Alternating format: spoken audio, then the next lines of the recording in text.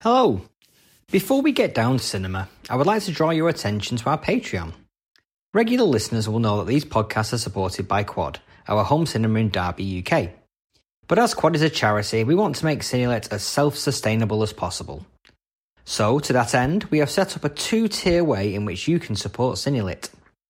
For our 35mm Cine fans, you'll get a bonus additional episode each month where we will be deep diving into an area of cinema that will be exclusive to Patreon subscribers for at least 6 months before it arrives like a late dinner guest on the regular feed. Plus, you get the episodes a week in advance of the main feed release. But if you want to support us and don't feel that pressing need to have the additional podcast each month, but still want that warm, satisfying feeling of being part of the Cinelit success story, then you can become an 8mm Cine fan, where you can donate and get our heartfelt thanks. Head over to the Patreon page and subscribe if you can. However, we know that times are hard at the moment, so please do not feel you need to subscribe if you are not able. We'll still be putting out new, free-to-listen-to episodes on a regular basis throughout the year. Now let's get back to your regular scheduled broadcast.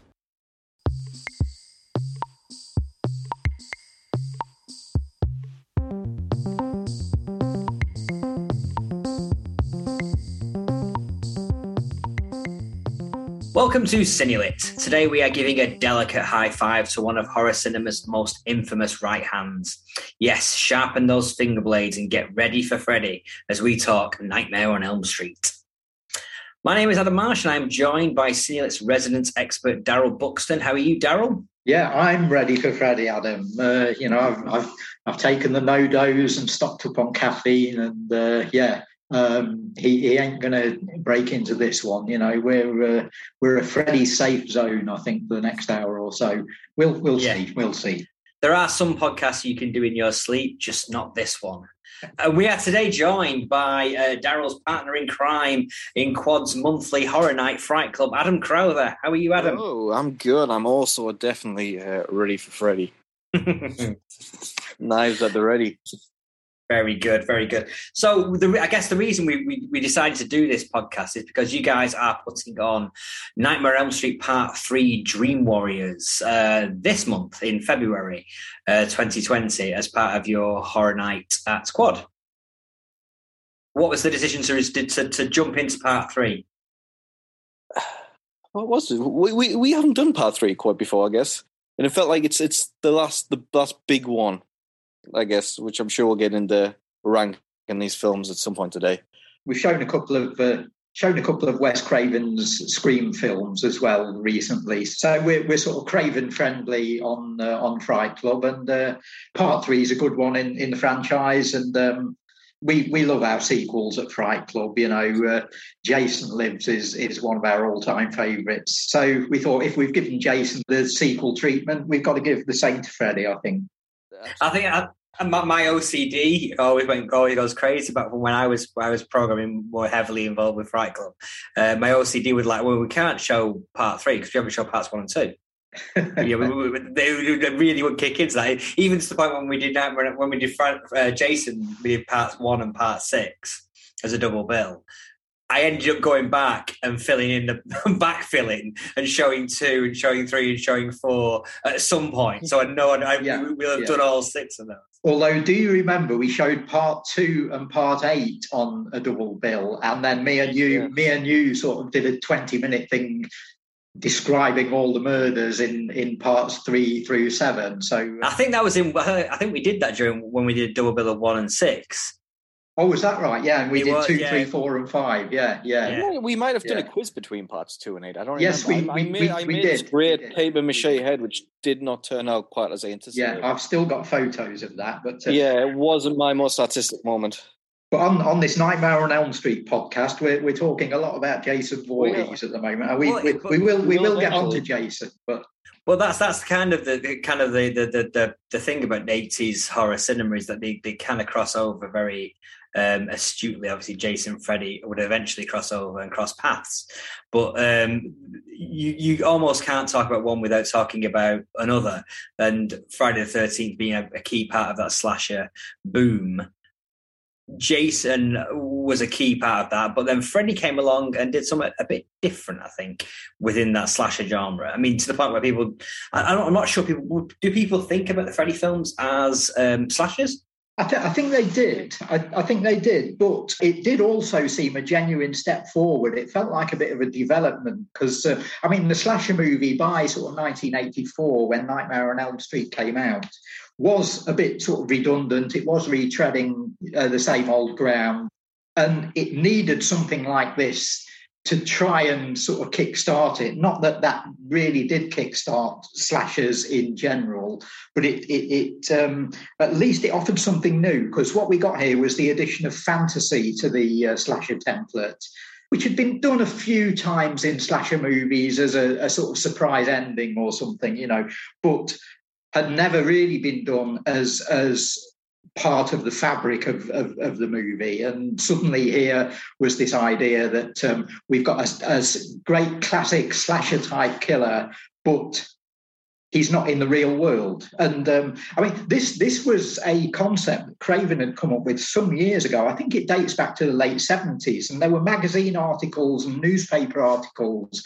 starting to appear about, oh, Wes Craven's doing this new movie, as early as about 1981 or 82. So it took years and years and years. It went through all the major studios who all turned it down. Everybody had looked at this and said, oh, no, we can't see how this is going to work. It seems a bit of a strange concept. And eventually Craven did get it made. It was like a dream project for him, you know, no pun intended. And finally got it made and proved all the major studios wrong. And as quite often happened, you know, there have been many, many cases of films that turn into classics and films that turn into great franchises that everybody said no to. It's the sort of movie equivalent of turning down the Beatles. Yeah, I mean, it hard. You can see why it was turned down. Looking at it, watching the first film, you can see why, because it was just like, well, hang on a minute, it's not set in a holiday camp.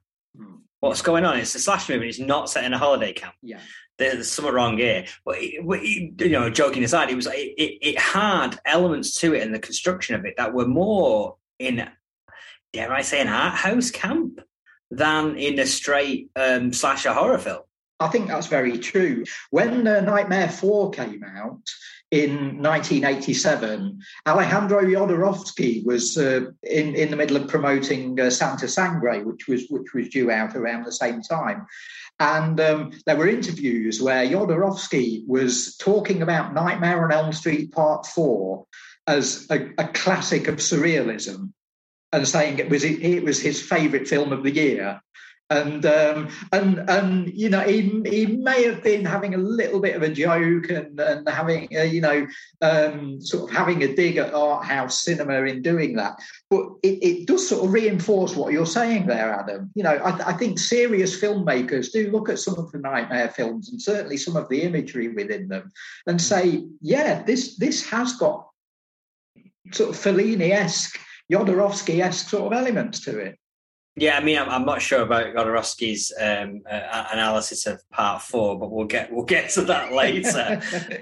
So my thoughts on the first Nightmare on Elm Street film. I remember I watched it repeatedly over and over the years, but it wasn't until I saw it in the cinema, maybe when we did it as Bed and Breakfast about 7 or 8 years ago, something like that. And I watched it. I remember thinking, this is edited like a dream. You know, it's not a straightforward film where you have dream sequences and real life sequences. The real life sequences are edited like a dream in the same way as the dream sequences are. It really stood out. It's like I had that thing where it was like, and it was in a fairly innocuous scene, but the way that dreams work, you don't go to a place. You know, if you're in a place and you think, well, we're going to, you're there. You suddenly go to that place and you are there. And that's the way that Nightmare on Elm Street's editing works. It's a scene where they go into the school. They have a big conversation outside the school. They go into the school, and then it's a hard cut back to their bedroom later on that night. Yeah. And it's just like, well, that's not how editing works. You're not supposed to do that. You're supposed to go into the school and then edit them in the school, and then out. So it was like edited in that sort of like choppy kind of manner that that you get with dream sequences, real life dreams, you know.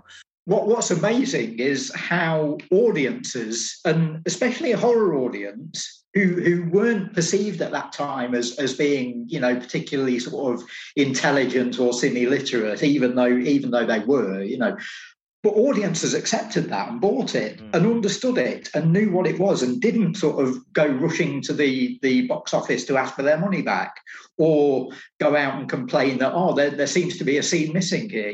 They just bought it, absolutely. And they knew the grammar of the film. You see, maybe it's my snobbishness with this, but I think with Wes Craven, he obviously built up a bit of a reputation from The Hills of Eyes and Last House on the Left. Yeah. He'd already built that reputation to some extent. So when you see scenes like that, you go, okay, he means to do that. It's a deliberate decision. Yes. Whereas when Rennie Harlan does it in number 4, it's a mistake and it's a bad editing job. just throw my snobbishness in there with it. yeah.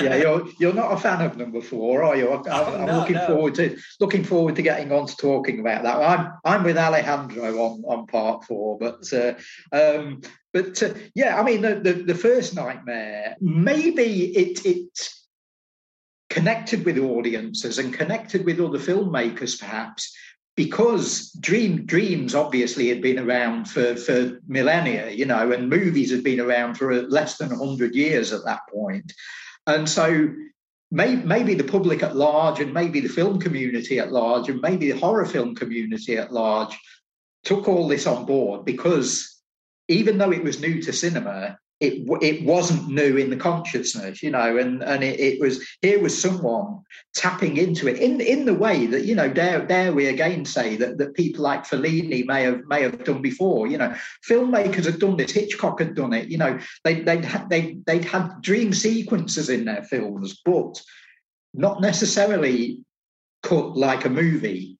And here's Craven bringing that into the slasher film and making it work and really, really sort of making it what the film's about, rather than having isolated dream sequences. Anything could be a dream here. We don't know what we're looking at in Nightmare on Elm Street. And we soon learn that from the very start of the film. We learn that within a few minutes, we're lost. We don't know where we are, but we're loving it. We're enjoying the ride. And we like the fact that we don't know if the characters are in a dream or not.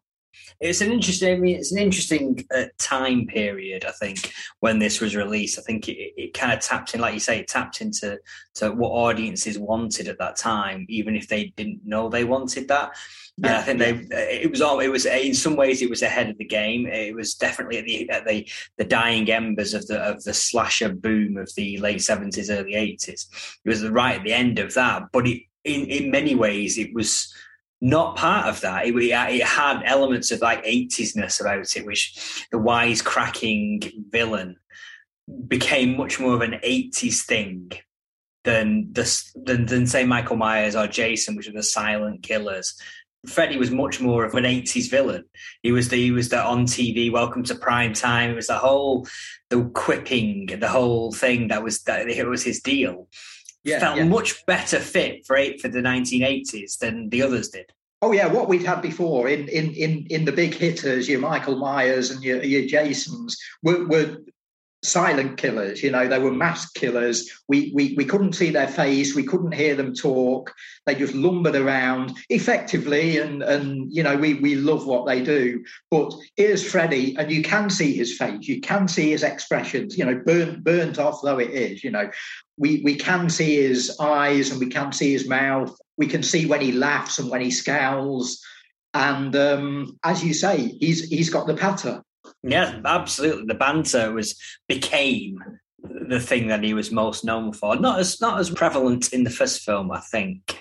No, I like it in the first movie because you start getting the wisecracks in the sequels, but the first movie when he speaks, he's terrifying. I mean, right from the word go, he's menacing Amanda Wyss down that sort of dream alleyway, and there's the classic dialogue exchange where she sort of whimpers, "Please God," and he sort of points to his claw and say, "This is God." And I was rocked when I saw that.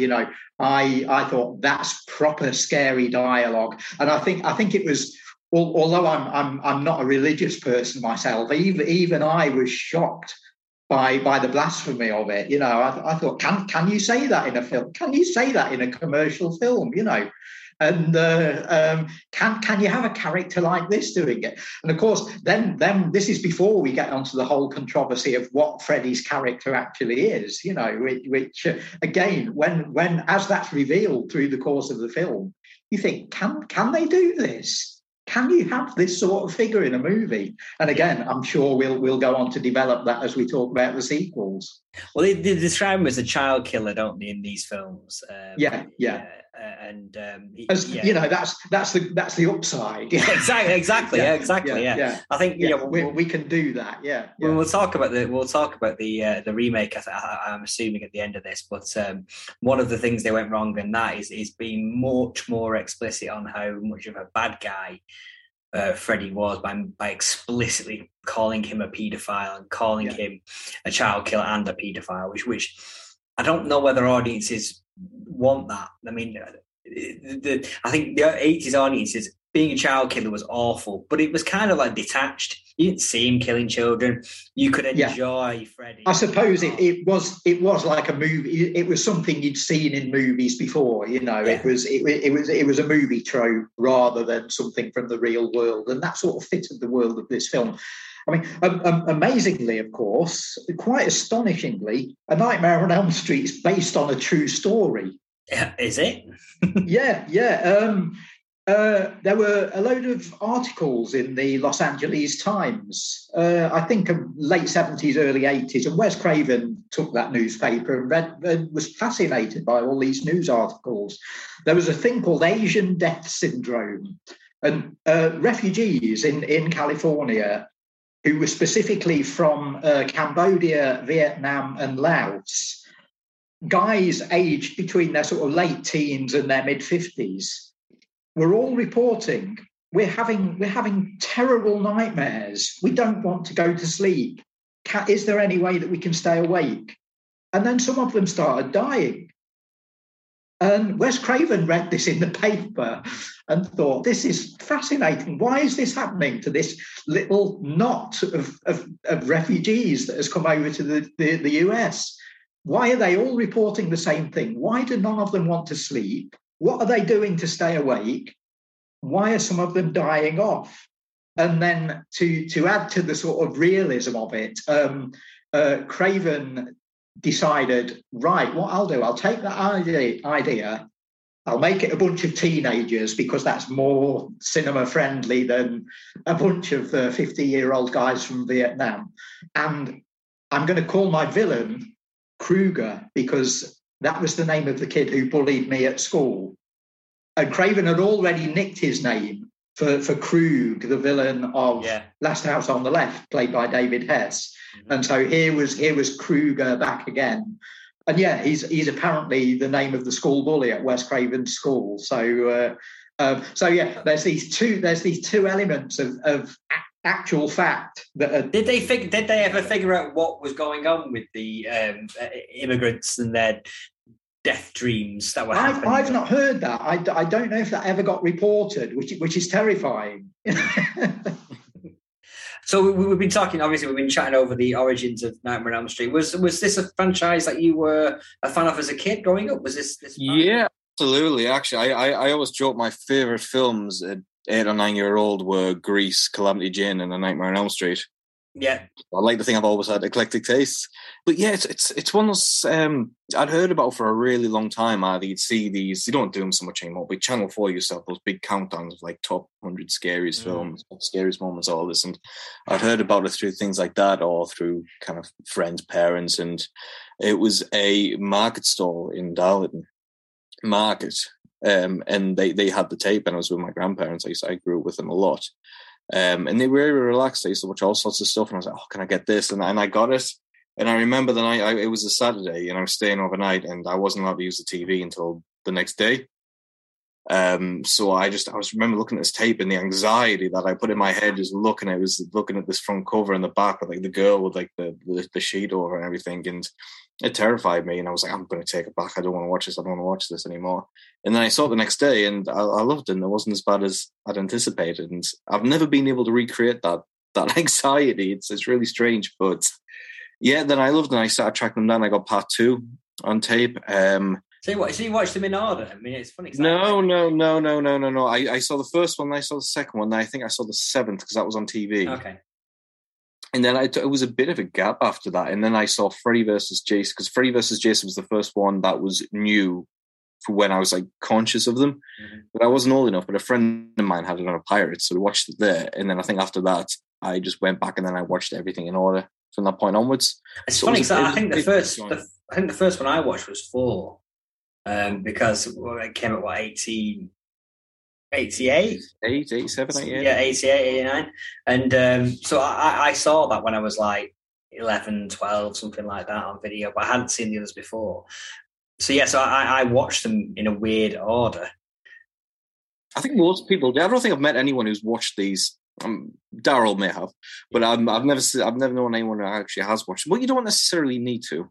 No, I think when you are underage watching these movies and you're watching them, I think you watch them in any order you can bloody well get it, don't you? So I do remember that one of the big things for me was I'd seen 4, but then I bought the novelizations of 1 through 5 that were published, and I remember reading those. All these films used to have novelizations. It did, yeah. I mean, that was my big way of reliving those movies for a good couple of years before I had enough money and was old enough to properly invest in the whole franchise. But those novelizations were great. So, Daryl, I'm assuming you watched them upon release in order. Yeah, I did. I was anxiously waiting for the first one for about 3 years, as I say, and because you'd been reading about it in newspapers and magazines, saying Wes Craven's got this idea about this dream killer that he wants to put on film. So I was sort of aware of that, and I saw the first one on a trip to London. I saw it at cinema in Leicester Square in early 1985, I think, which is when it got released in the UK. And within months, I think possibly even before the end of that year, we got part 2 in cinemas. And these were big because even the Friday movies didn't all get cinema release. And the Nightmare films did. So I saw all of them on original cinema release. And they, as in the classic tradition of a good solid horror franchise and a great slasher franchise, they were banging them out one a year. So yeah, every 12 months you'd have your date with Freddy again. You know, for me it was a cinema thing, but these films were perfect for video. You know, and they were big on video. Just at the point where video stores were starting to maybe sort of run out of decent horror titles to show, and we were starting to get the backlash of things like the Video Nasty campaign, and so filmmakers were toning their movies down a little bit, and suddenly in the middle of all that we've got this blaspheming, child-killing, razor-fingered, scar-faced killer with bad fashion sense who's in your face, you know, and for several years, Freddy was sort of carrying the horror torch, you know, where everybody else had sort of dropped it.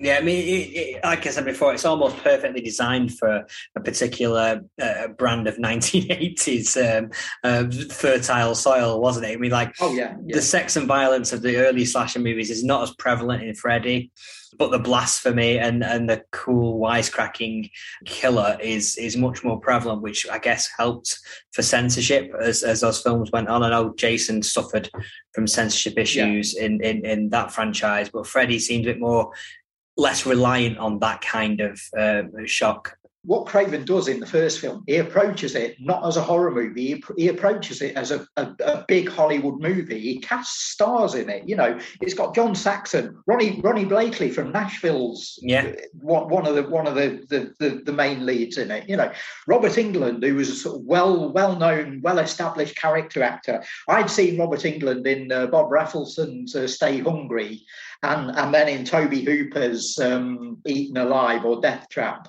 where he steals the film with the very first line, which we won't repeat to our family listening audience, you know. And then England had done V in 1983 on TV, which everybody watched. Which is, almost a like-for-like character for Freddy, isn't it? Almost identical, transferring from TV to film there. Oh, yeah. You couldn't get two more different characters for Robert Englund to play. Does that show England's range, though? And England obviously got typecast by Freddy, but doesn't seem to have minded, seems to have embraced horror and seems to have embraced this character, when a lot of actors would have complained about it, saying, "Look, I'm an actor. I've got range. I've played this friendly alien character in this TV show. I've worked with Bob Raffleson. What are you doing, saddling me in this hideous creation?" But England absolutely took it up and ran with it, and I think he's delighted that Freddy came into his life. Do you think it's one of the reasons why it's almost unthinkable to think about anybody else playing that role, both going forward? I mean, Jackie Earle Haley didn't get much backlash against it, but there wasn't the love for his performance in the remake, and he's not repeated it. Even though he was signed to, apparently. I think he'd signed up for 2 movies, and when he was cast, I thought if they've got to have somebody other than Robert Englund playing this part, they've picked the guy. They've got the right guy here, and he turned out to be okay, but no great shakes, which was a shame. And the film sort of died, really. But what a difficult act England is to follow, and how that showed in the Nightmare remake. Yeah, I mean, the first film is built around his performance, but like you say, it's got a great cast that support Englund's central performance as Freddy. We've got Johnny Depp in there as well, even. Yeah, introducing Johnny Depp, isn't it? Yeah. In a very early role, but yeah, I mean, it's a team movie though. Equally as well, you have the teen characters doing the bulk of the drama and the hysterics, and they're a good bunch in this one.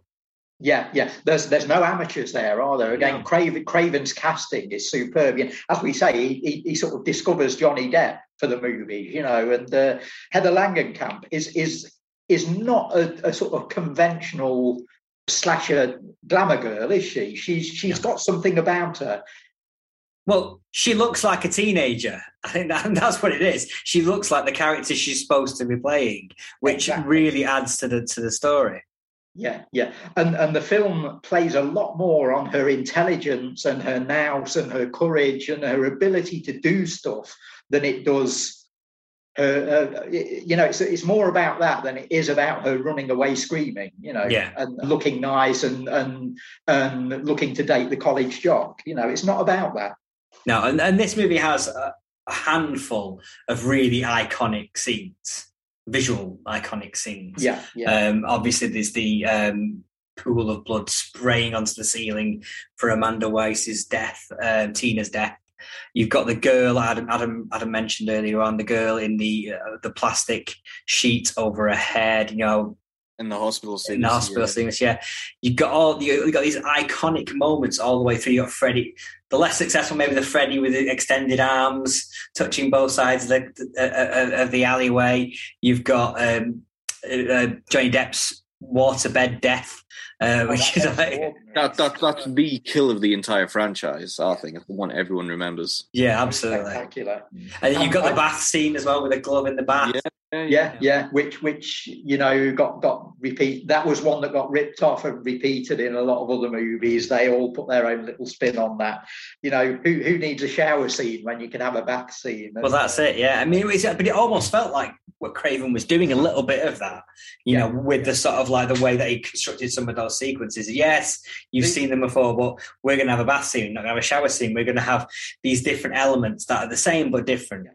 The image that I think has really caught on to the point where you actually saw a version of it in Spencer last year is the heroine running up the stairs and her feet getting trapped in the stairs. In this case, the stairs turn into this sort of gooey mess. and she can't sort of clamber up them because she's stuck in them. And yeah, even as late as Spencer last November, we'd got a scene with Princess Diana in a horror situation. That movie has got a lot of horror stuff going on in it.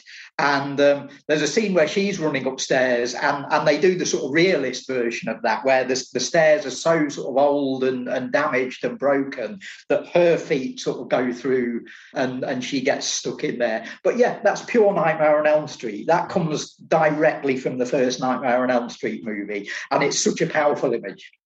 Isn't it true Wes Craven didn't actually want that scene in? It was Bob Shea who convinced him to include it. Oh, I didn't know that. So I read that it was he got overruled. Which surprises me, given that Craven loves his staircase scenes. They're all over. I could be wrong, but I saw an interview Bob overruled Wes on that. He really didn't want it. I think he did in several aspects of the production, and carried on doing so in the sequels with other directors. But I'm sure you're right on that. Whatever the truth is, I think Wes adopted that staircase imagery, and you see it in a lot of his later films. Usually it's with characters being chased up a staircase, and it's filmed from the bottom, which appears in the Scream films, and it's in things like My Soul to Take. And his characters often get up to the top of the stairs and then find they've got an advantage because they can sort of attack the killer as they're sort of approaching them. But here in the Nightmare films, it's something different. The stairs become the monster. I think it's a brilliant image, so potent, and taking something that's every day and making it really something you do every day at home. You go up the stairs 10 times a day at home, and suddenly here it is on screen, and it's terrifying. So we've got Wes Craven creating the idea of a dream killer in the late 70s, spending a few years developing, writing the screenplay, shopping it around Hollywood, being turned down repeatedly, finally getting New Line to come on board. It makes the movie, releases the movie. It's a massive hit. 5-6 years of his life, and then they crank out another sequel in about 8 months. Yeah, it comes out within a year. Yeah.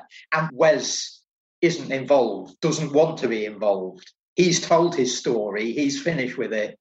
Even though you get the ending with the sort of dummy Ronnie Blakely being sort of hauled through the door, and the suggestion that it's not all over, it's not finished, For Wes Craven, it was. Well, I think for Wes Craven, it was just more of an idea of like, well, every scene's a dream sequence. You don't know when what's real and what's not. It was less about keeping it open for a sequel. Part two. Yeah, it was more about, well, it's all been a dream.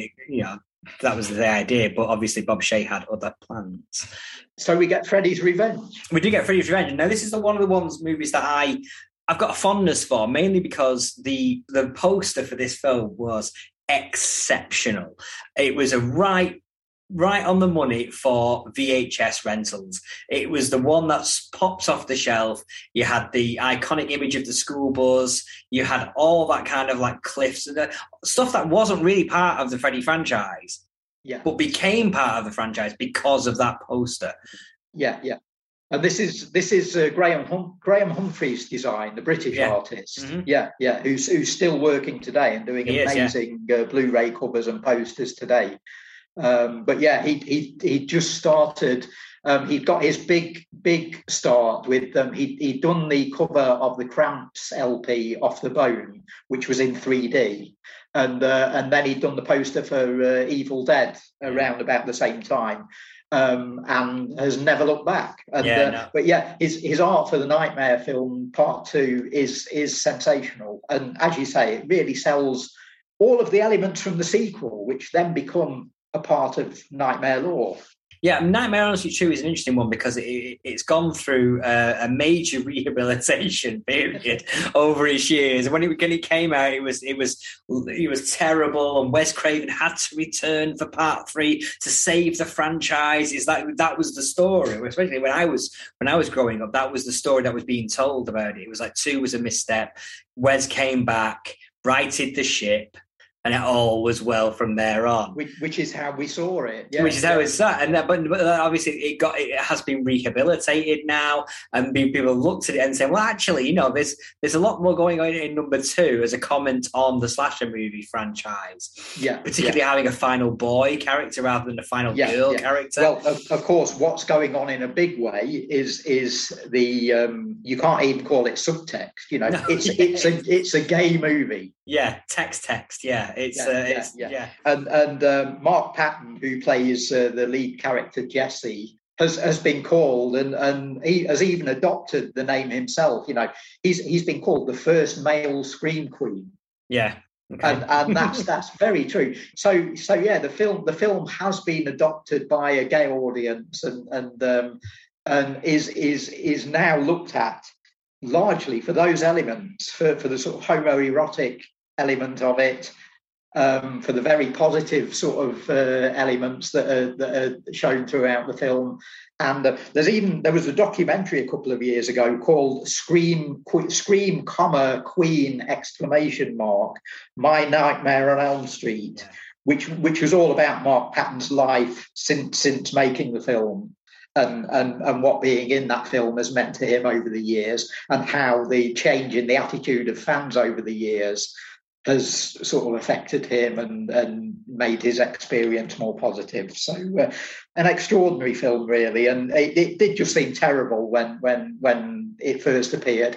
And I think the fact that it was cranked out so quickly, like Friday Part 2, which came out within 11 months of Friday the 13th, and it's like when you see a film's budget reported, and if you see something's been made for 50 million, you think, oh, this could be good. You see it's been made for 50,000, and you sort of go in with very, very low expectations, which sometimes a film overturns. And it's the same with time span. If a sequel comes out within a year of the original, you do sort of go in thinking, this is going to be terrible. Mm-hmm. They're doing this for the money, and no one is going to have put any effort into this. And so the film sort of carried that baggage with it, and I think there was more to it than that. I mean, Jack Shoulder was the director, he'd just come off a really, really clever and witty horror movie called Alone in the Dark, which, like Nightmare on Elm Street, had reasonable stars in it. It had Martin Landau and it had Donald Pleasance in it, and it wasn't a teen movie. So he was a good fit for this, and he went on to do things like The Hidden later on. He's a good horror director. He often does sort of interesting things with his horror films that aren't the norm. And as we say, you've got this whole, we're not even going to call it subtext, it's right up there in the open. There is a shower scene in this one, and yeah, it's a homoerotic shower scene. Which ends in a kill, So it is. Remember, I guess because it was so dismissed, the sort of like the idea that people didn't notice that it was a gay horror film at the time was probably because it was so dismissed as not being very good. And in some ways that's true. In some ways it does feel like a bit of a rerun of the first one, but with a male scream queen character rather than Dante's character in the first film. But it had elements of, it kind of built on the law, and it had a couple of things that became part of the Nightmare on Elm Street thing. It wasn't just a dismiss and we moved on and Wes righted the ship, but I think it was definitely more of Freddy coming into his own in this movie that then Wes took in the third film and really ramped up. You're all my children now, that kind of stuff. It has some interesting elements that they've not gone back to. Freddy coming into the real world. Yeah. In this movie. Which then they bring Freddy into the real world here, and it doesn't quite work, and it doesn't really make sense, and it's not a good fit.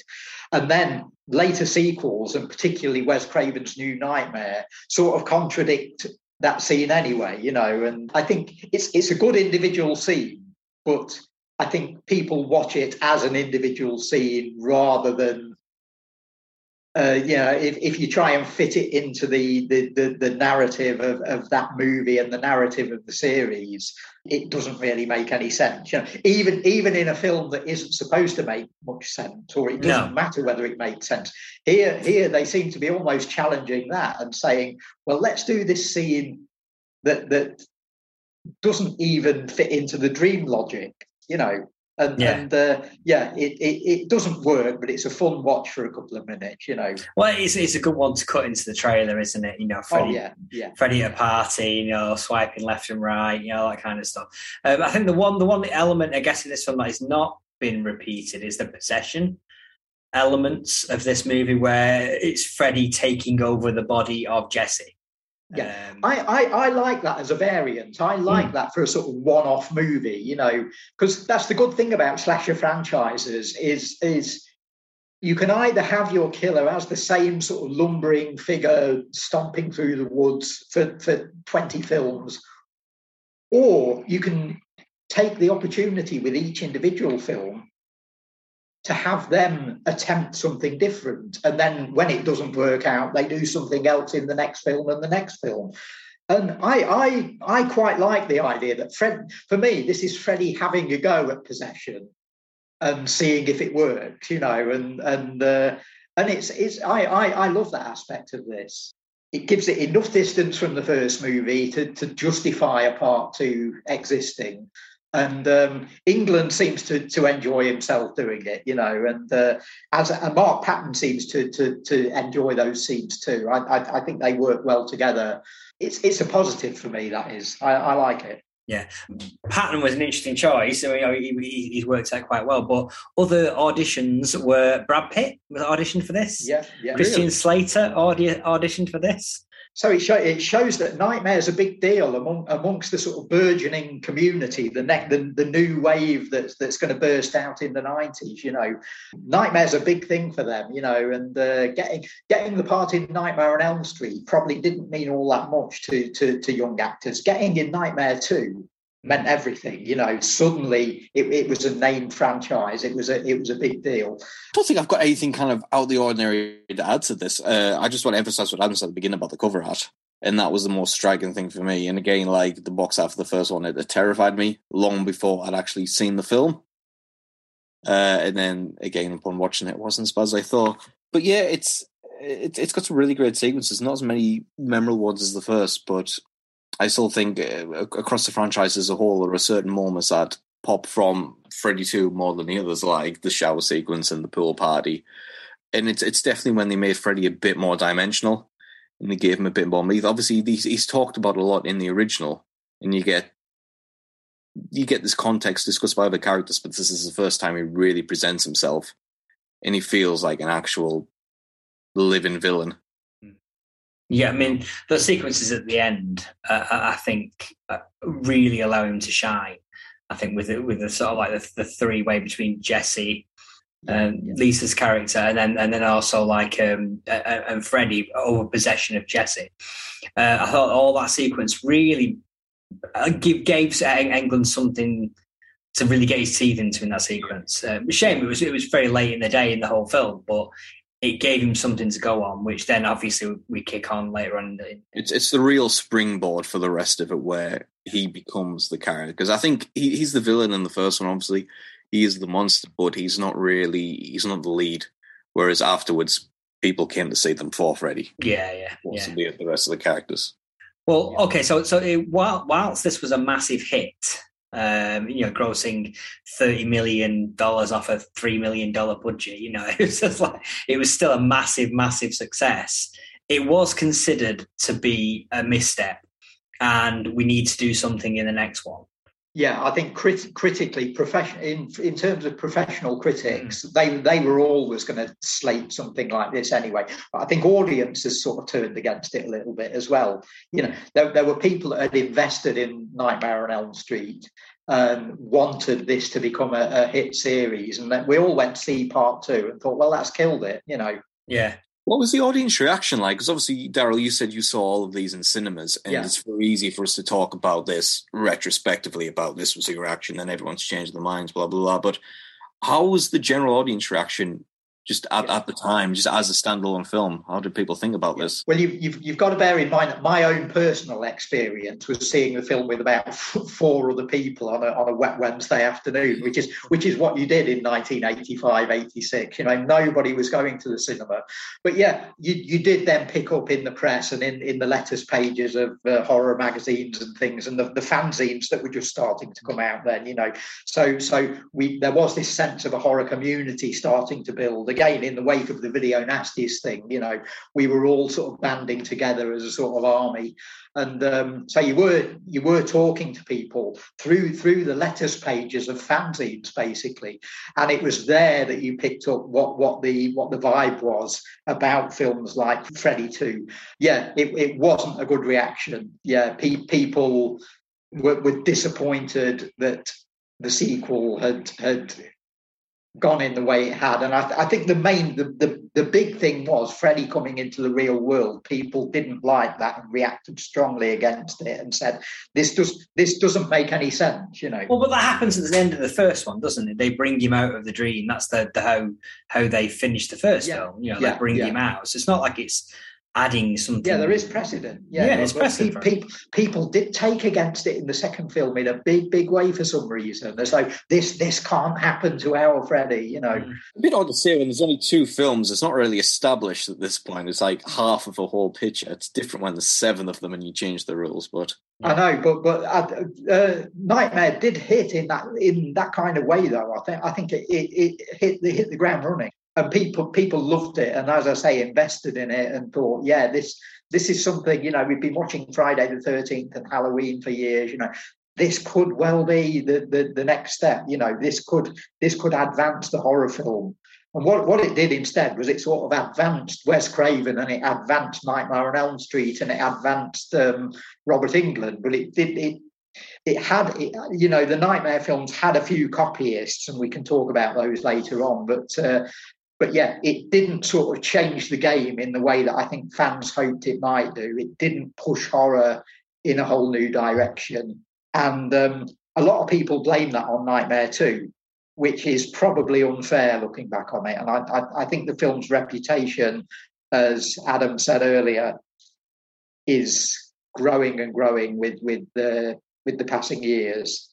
And deservedly so, maybe. I think it's a better film than it looked when it came out.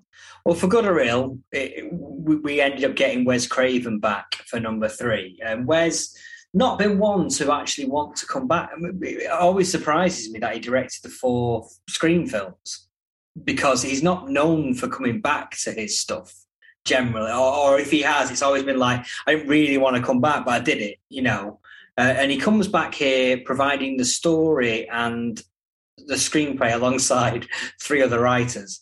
Yeah, I mean, does that suggest that on part 3 he'd reacted badly to part 2 and thought, look what they've done to my movie. I've got to save this.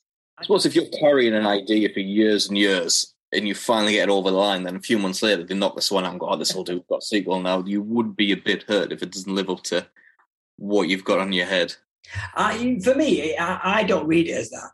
I think that's generally the accepted wisdom of it, but he doesn't direct it. He comes up with a story, and then it's like 3 other screenwriters on it. It feels like he's come up with a story, done a pass on a screenplay, and then just gone, Bob, off you go.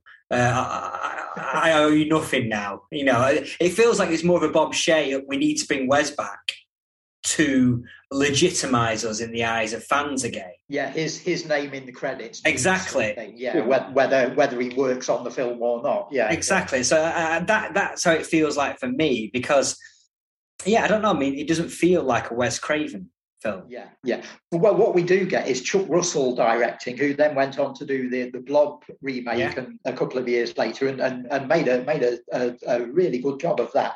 And early work from Frank Darabont as well. Yeah, Frank Darabont, director of the arguably the greatest film of all time, depending on which IMDb user profile you read. Yes. The Shawshank Redemption. But as we know, Frank Darabont cut his teeth doing schlocky horror movie for screenplays, isn't it? And here he is doing this one. And it's regarded as arguably one of the best of the franchise. Yeah. I mean, we bring Heather Langenkamp back. We bring John Saxon back again. Craig Wasson's the male lead in this, from who we love from De Palma's Body Double, and interestingly looks not unlike Robert Englund. I think. I wonder if he was cast because of that, to do a sort of other side of the coin sort of thing. Yeah, with the greatest respect to the cast of Nightmare on Elm Street 2, it does seem to up the ante with the casting on this movie. You've got Patricia Arquette in the lead female role, the new final girl kind of character. You've got Lawrence Fishburne in it as well. You get people who these people will go on to play a significant role in cinema in the next 15, 20 years. You can see why the likes of Brad Pitt were trying to get a foot in the door, can't you? The generation that sensed that they were the new breed in Hollywood. And of course, this is at the time when you've got the Brat Pack as well. You've got your Tom Cruise and your Rob Lowe's and people.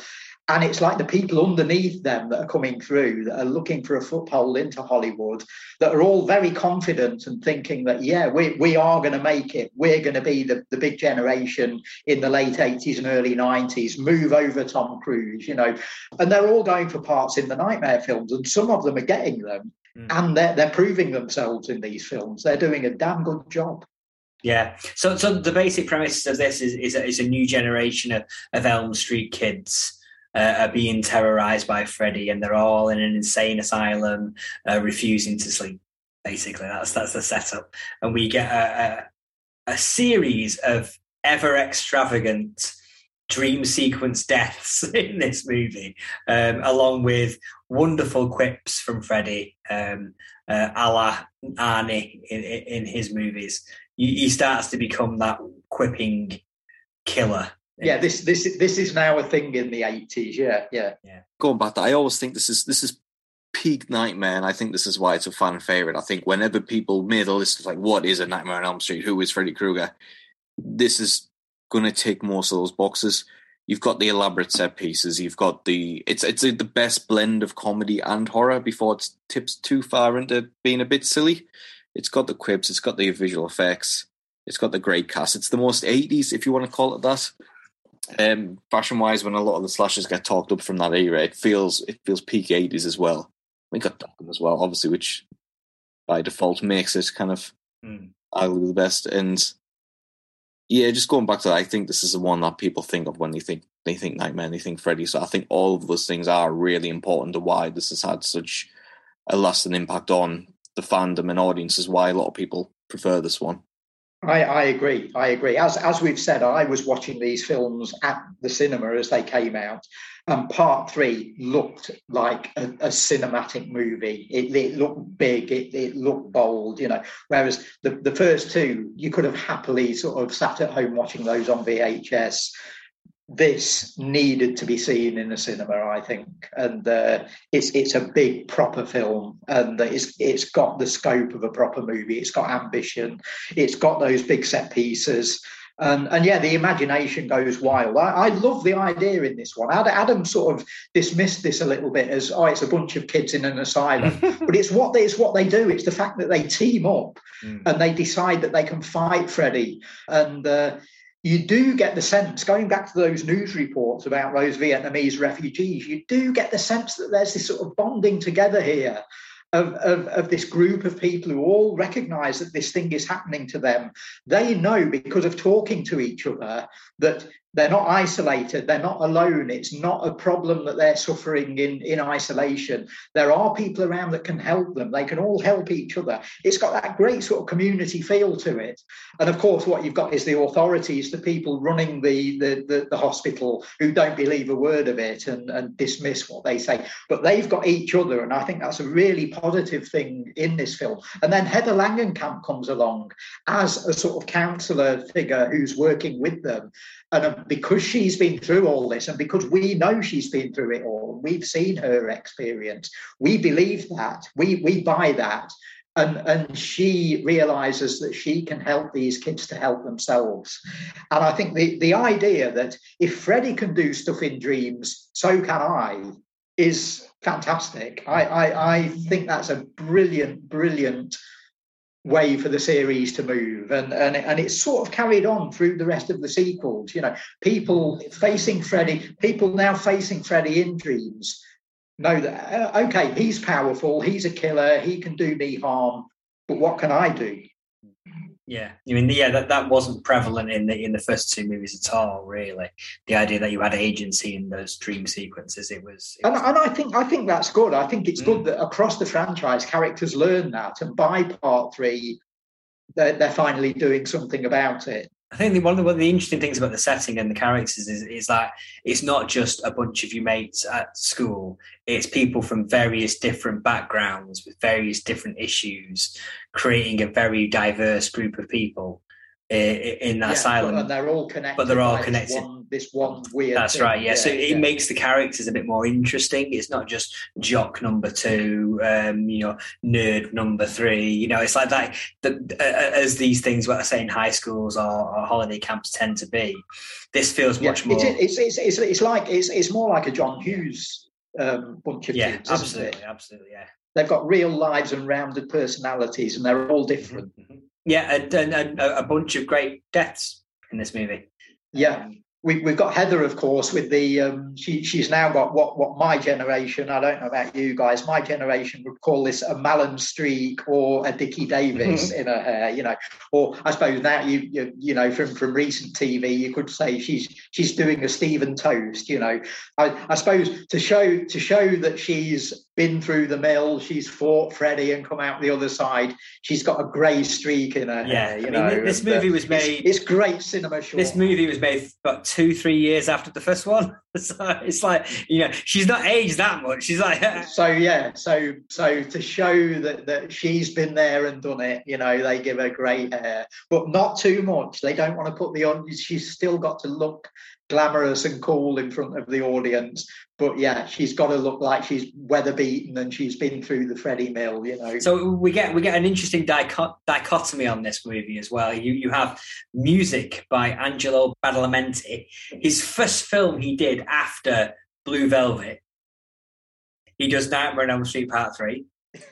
But then, as a contrast to the genius of Angelo Badalamenti, you also get a theme tune by Dokken. Of Dream Warriors, heavy metal. Do not undersell Dokken. They can't be undersold. You can't see us at home, but we're all headbanging at this very moment. So.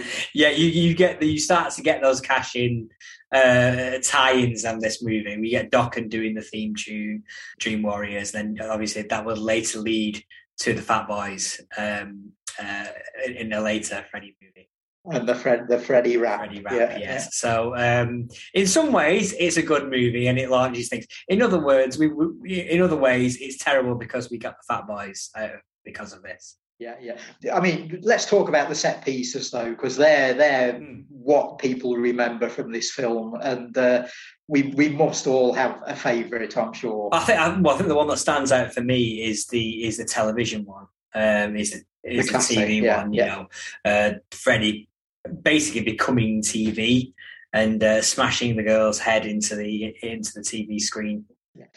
What's extraordinary about that is the aftermath of it. The fact that the hospital staff and the sort of officials there, the head doctors and so on, come in and they can't explain this death away. And yet they do, they just dismiss it. Oh, it's another suicide. What, someone 3 feet off the ground with their head stuck inside a television set? Oh no, she's killed herself, But we know, and the kids in the film know that. Oh, we're not buying that. Authority is talking crap here. We're not listening to these figures. Yeah. No. And I love that about that kill. That you get this absurd image. And the powers that be say normal. Yeah. I mean, when you put it like that, Daryl, it's ridiculous. But it's great because of that, because the kids they've got something to react against them. They're fighting Freddy, but they're also fighting the people inside the institution. I mean, we do get in this movie, there's less of the sort of like, you don't know what's real and what's not. There's definitely an idea of, this is real, this isn't real. Yeah, but they take control of that. That it's there because they're controlling it now. They decide when they want to dream and when they don't. And I think that's what's great about this. My favourite one, the memorable one, was always when he walks out onto the ledge and it's like Puppeteer Freddy. Oh, yeah. Because again, going back to having to watch these in the cinema, that must have been fantastic. Just the skies and the scope of them, and it's kind of Freddy overpowering the scene. Yeah. Don't you find the makeup job in that really squirm-inducing? I think the shot of the feed with the veins coming out of it is brilliant. Absolutely. I was just going to say, as much as kind of gore and violence films doesn't really bother me, anything what looks quite accurate, anything very medical, really does, and everything aches a bit when that pops out, but it's. Yeah, and it's a well acted scene too, not just by England, but by the guy in the character. He sells it to you. He sells his pain to you, I think. And then of course, sort of 3/4 of the way through, we get the Ray Harryhausen homage, which is a bit unexpected, but it's fabulous. We get a fighting skeleton, and it's Freddy. Yeah. So it's Freddy's bones come back to life. So John Saxon and Craig Wasson fighting Freddy's skeleton in a junkyard. Fantastic. I also like the Jugs death with the needles going into the arms for Jennifer Rubin's character. I thought that was a good death. Yeah, that's Jennifer Rubin, who went on to get her own sort of Freddy ripoff, didn't she, in Bad Dreams a couple of years later. Not a great film, but good sort of nice that she got a vehicle out of this. So I can say at this point, I'm going to boast here and say I've been in the back of a car with Heather Langenkamp, and I've been in the back of a separate car with Jennifer Rubin. Wow. So, I don't really know how to respond to that, Daryl. Were you in the boot? Was that? Well, I'm saying no more. Was this a dream, Daryl? I don't even know the answer to that myself, Adam. And with the image of Daryl Buxton wedged into a boot of a car while Hollywood celebrities are whisked to their next destination, we will pause there. We will be back next week to look at Nightmare on Elm Street's 4 through 6, Wes Craven's return to the franchise in Wes Craven's New Nightmare, Freddy vs. Jason, and the 2010 reboot. See you next week.